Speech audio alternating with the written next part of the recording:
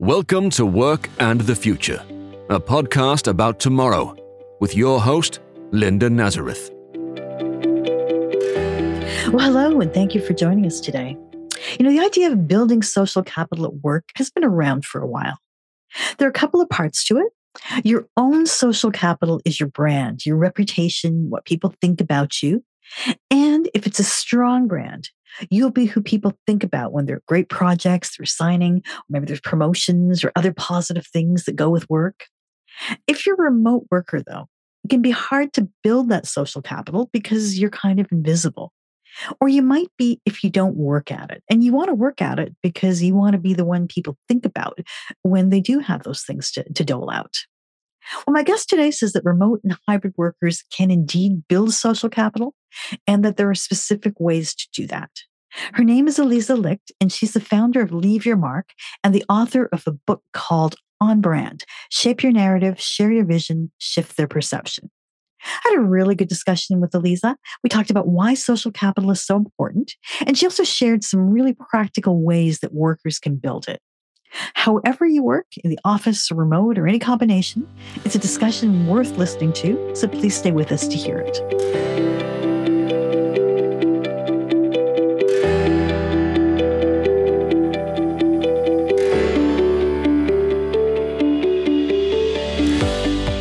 Well, how can hybrid workers build social capital?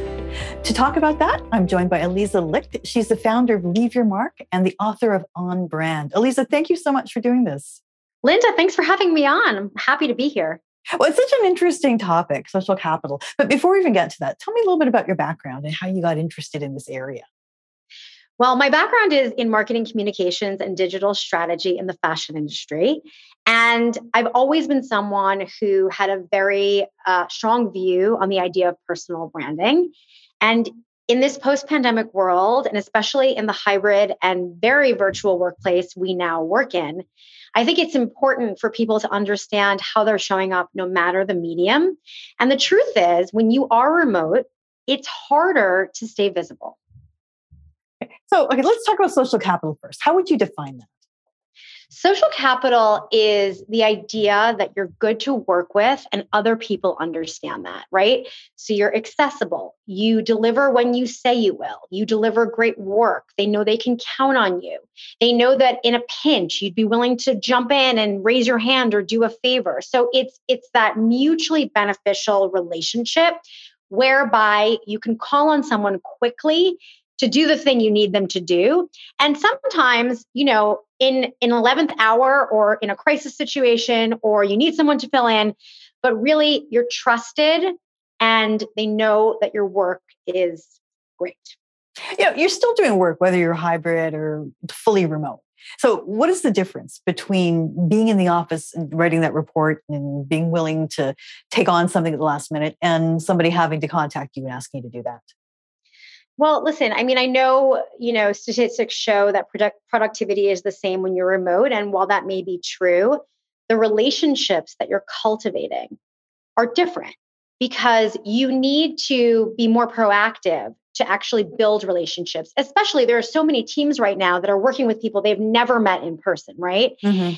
And what that comes down to is really the importance of communication and especially persuasive writing, because so much of work right now is via email or on Slack. So you have to understand how you're communicating in written form, but also that if you're not proactively communicating, you actually can sometimes feel a little bit left out, because if there are certain team members that are in the office, those are usually the first people to have their finger on the pulse of new information and be able to have that FaceTime.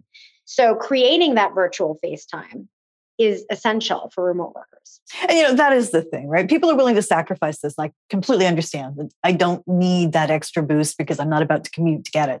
But there is something about seeing people in the morning when you're getting your coffee or whatever else. Yeah. Listen, I think a virtual coffee is as effective as an in-person coffee. But the point is you need to go outside of yourself and ask someone, say, let's catch up. Let's have a face-to-face.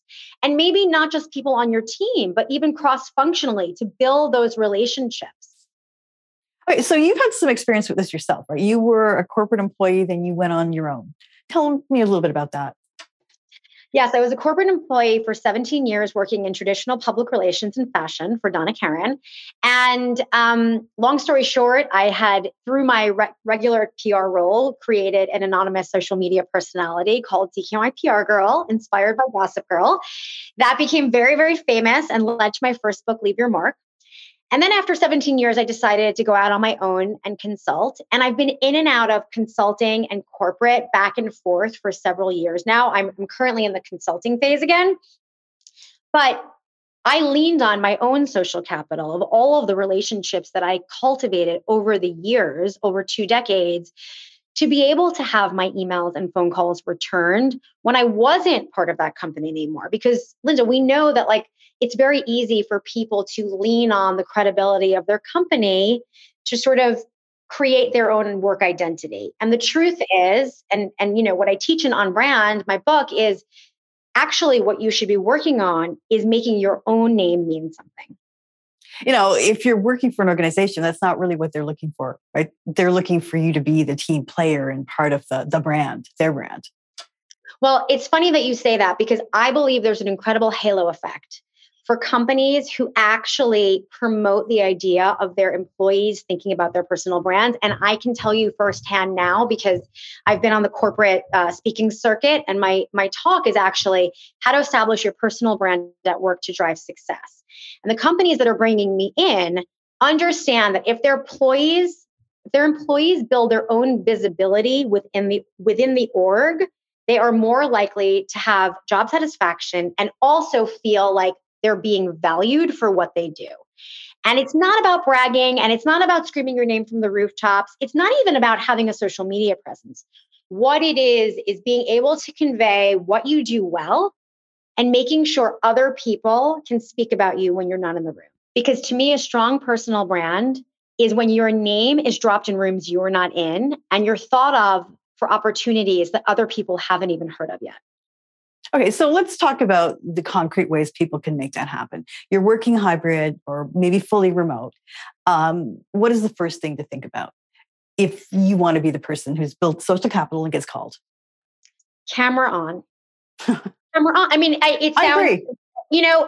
Unless you're neurodivergent, which I understand that you can't listen and see at the same time, it's very distracting. But for everyone else, being able, even virtually, to have that eye contact, to show you're engaged, to come prepared to a meeting, to bring ideas, that goes a long way. And, for me, especially post-pandemic, when I'm staring in a meeting to a black screen with someone's name, I don't feel connected. And I find it harder to actually have a conversation with someone. You want to feel like it's a back and forth. So starting there with camera on, being on top of your communication. I think we all understand that repetition is reputation, right? So if you're the person who's really hard to get in touch with and you don't respond to emails quickly, or you're someone who says you're going to deliver that report, but actually you make up your own deadlines and you don't actually deliver it when you say you will. Those are the kinds of things that you can become known for. So being mindful of how you doing your job affects other people doing their jobs, especially if you're working in different time zones. Okay, it's interesting you mentioned this from the worker's point of view. You also work with organizations. From an organizational point of view, what are the guidelines you should be giving people? One is obviously keep your camera on, which people kind of hate, some people anyway, which is probably not fair because if they're in the office, you can see them. So you should be able to see them in meetings. But beyond that, what are the directives you'd say that should go out to improve communications? I think regular touch bases are really important. Having a one-on-one with your manager every week, having a team meeting every week, maybe having some cross-functional meetings where you can reconnect with team members that you're working on specific projects with. But I think that FaceTime and the collaboration and the discussion is essential to the success of any single project at any single company, no matter the industry you work in. And also understanding the expectations for those meetings. No one needs to have more meetings on their schedule, right? So understanding the agenda, right? Having an agenda, a shared agenda is the best, where you're here's the agenda doc. here are my points that I'm throwing in for this meeting. Throw in anything you want to discuss. So you're going in with a plan. You're going in understanding what you're aiming to come out of that meeting with. And I think that especially when people are onboarding in a company, it's actually the company's job to explain, this is how we think about meeting culture. This is how we think about one-on-one. This is how we think about how you deliver direct feedback or take feedback. So all of sort of the rules of engagement of working should be something that the company sort of facilitates and spreads throughout the organization. And their mission, their values, everything else, but also like how work works within a meeting. So for example, one of my clients is Warby Parker. And one of this sort of work culture things is if you're going to decline a meeting, to actually say why you can't come. Are you out of the office? Do you have a conflict? Just not to just decline, right? It's a courtesy. It's just a nice thing. But when you join the company, you kind of learn like, okay, I'm not just going to decline. I'm going to say why I'm not going.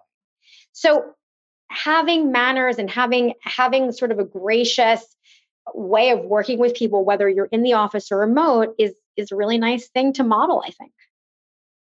Now, you've mentioned being on top of your emails and the like, but what other things in terms of technology should you be thinking about? So, I mean, this is my personal favorite tool. Calendly has changed my life. No, it has. And I think that a lot, especially if you are someone who deals with external clients, right? The back and forth email hockey of trying to schedule a meeting can literally kill you. Like you could go 5 rounds before anyone responds. Then a day goes by, then someone comes back, they have a conflict on the time they threw out. So Calendly is a great way to just say, love to set up time. Feel free to throw out some dates and times that work for you. Or if it's easier, feel free to grab some time on my calendar. And I mean, no back and forth, done. It's booked or it's not booked. And that has been an incredible efficiency hack for me personally. Interesting. Okay. You wrote an article for the Harvard Business Review. That's where I first saw your thoughts on this. One thing I thought was interesting is you talk about practicing gratitude. What is that? So we forget the power of saying thank you. We forget the power of saying to somebody else, what are you working on? How can I help? Those are 2 really powerful things. And by the way, phrases that will disarm anyone.